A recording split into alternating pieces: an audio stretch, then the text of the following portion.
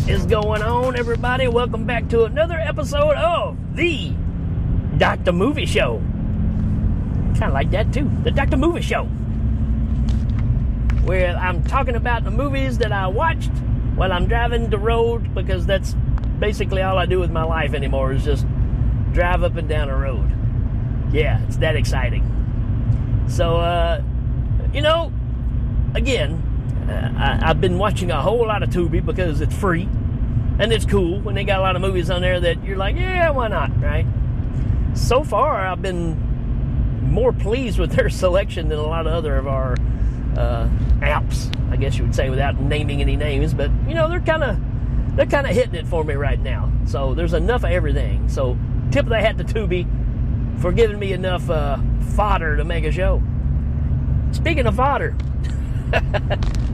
I haven't seen this movie since I was probably 14, something like that. I guess I felt like there was no need to revisit, but I revisited it, and I still feel about the same way as I did before I watched it. There was really no need, but at the same time, there's a lot I learned. And the movie I'm talking about is from 1985, Ghoulies, with that ever-popular PG-13 rating that we have.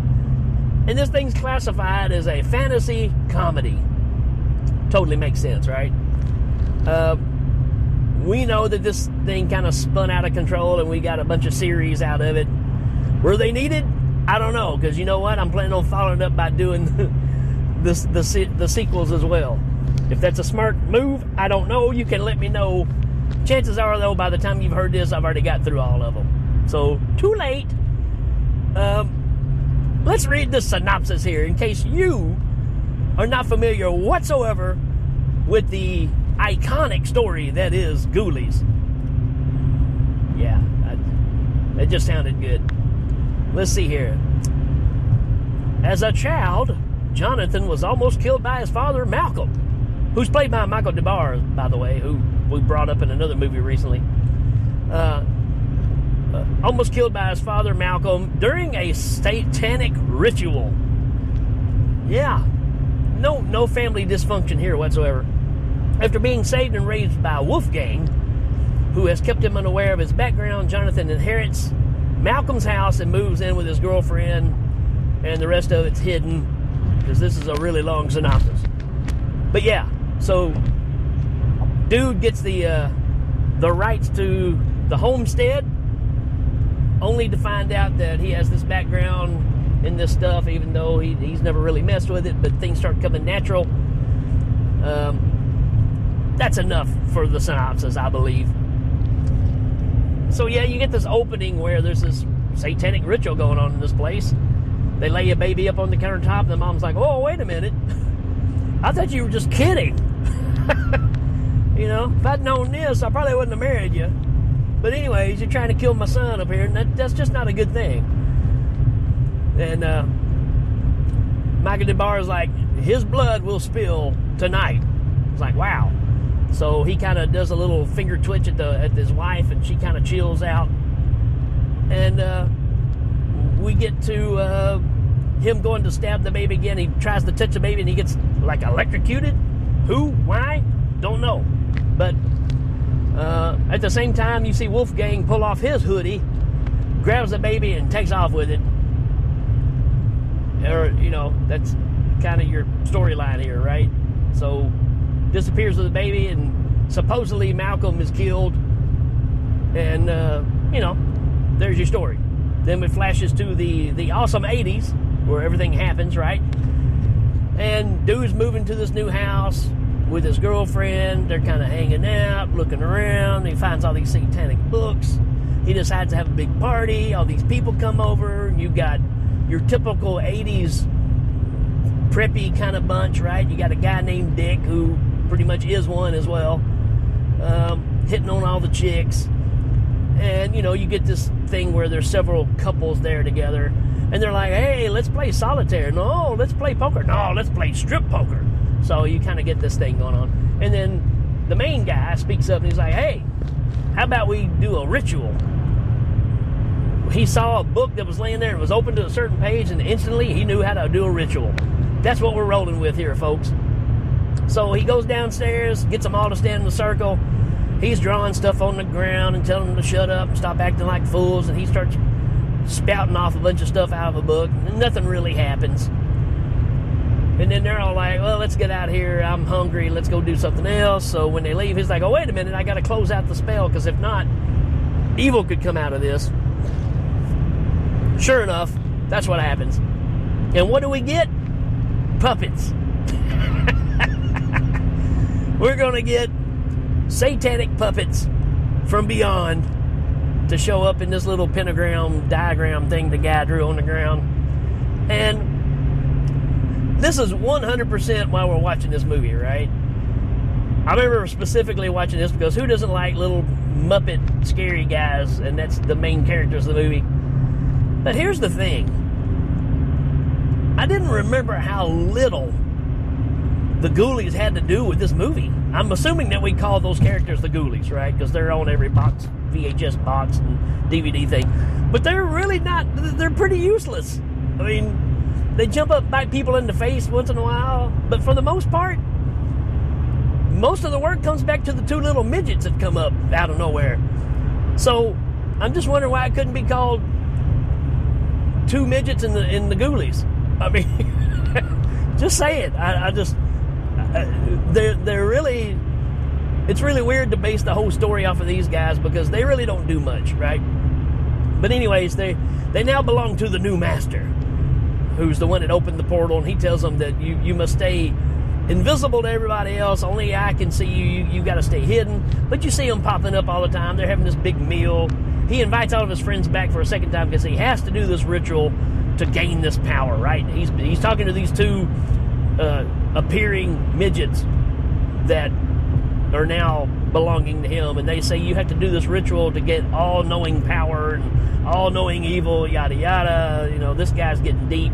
And all the while, his girlfriend's like, what are you doing? I come down here, you're in a robe, you're throwing, flash paper, making things explode, and you're saying words in Latin. What's happening here?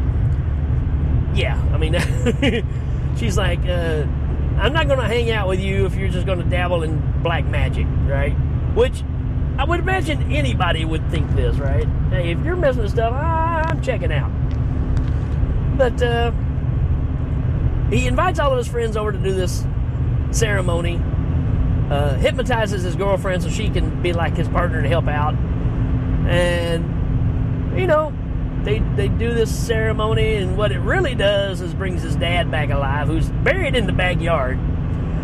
You get this kind of cool puppet guy that pops up out of the ground. It looks pretty good, I have to admit. And of course, he gains more flesh as it goes on, right?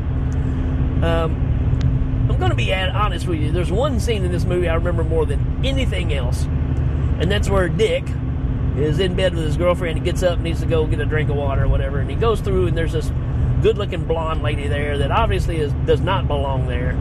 She's a succubus or whatever. And she comes up and kisses Dick, and all of a sudden she backs away, and her tongue shoots out of her mouth longer than Gene Simmons.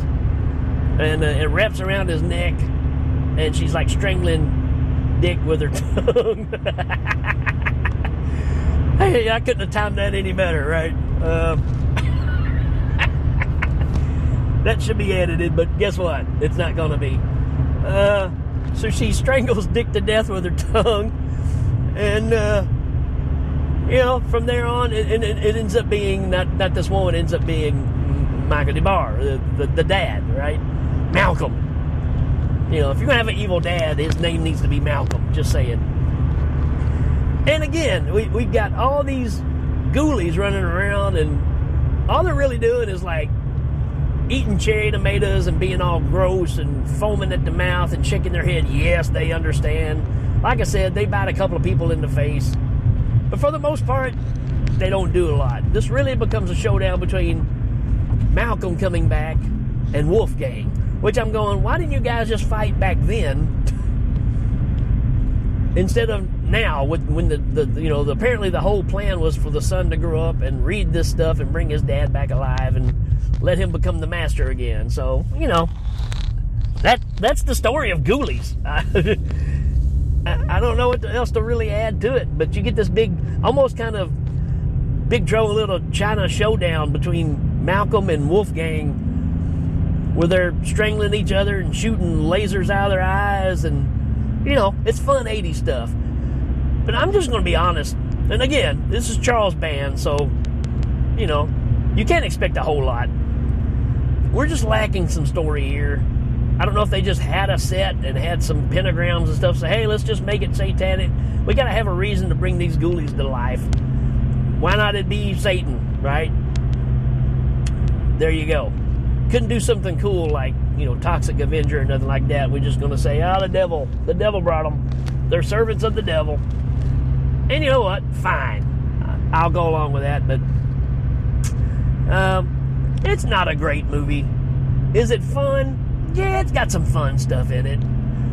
But it's, you're not missing a lot. I'm just saying. So that's pretty much where I stand on this one. I don't hate it. I just feel like it's about as good as I remember it being when I was 15. And you'd figure with a lot of years passing. Actually, I'm surprised it didn't drop, even lower. Because I remember thinking this was kind of cool back then because it was the time, right? But, yeah, it's just lacking nowadays. And that's fine. It's still fun. It's still a nostalgic film for sure because it takes you back to that time. And everybody was in the middle of the satanic panic, right? All your music and everything was leading you straight to hell. And so was the movies. And here we go. That's what you got. I'm going to give this a 3 out of 5. That's probably a little high.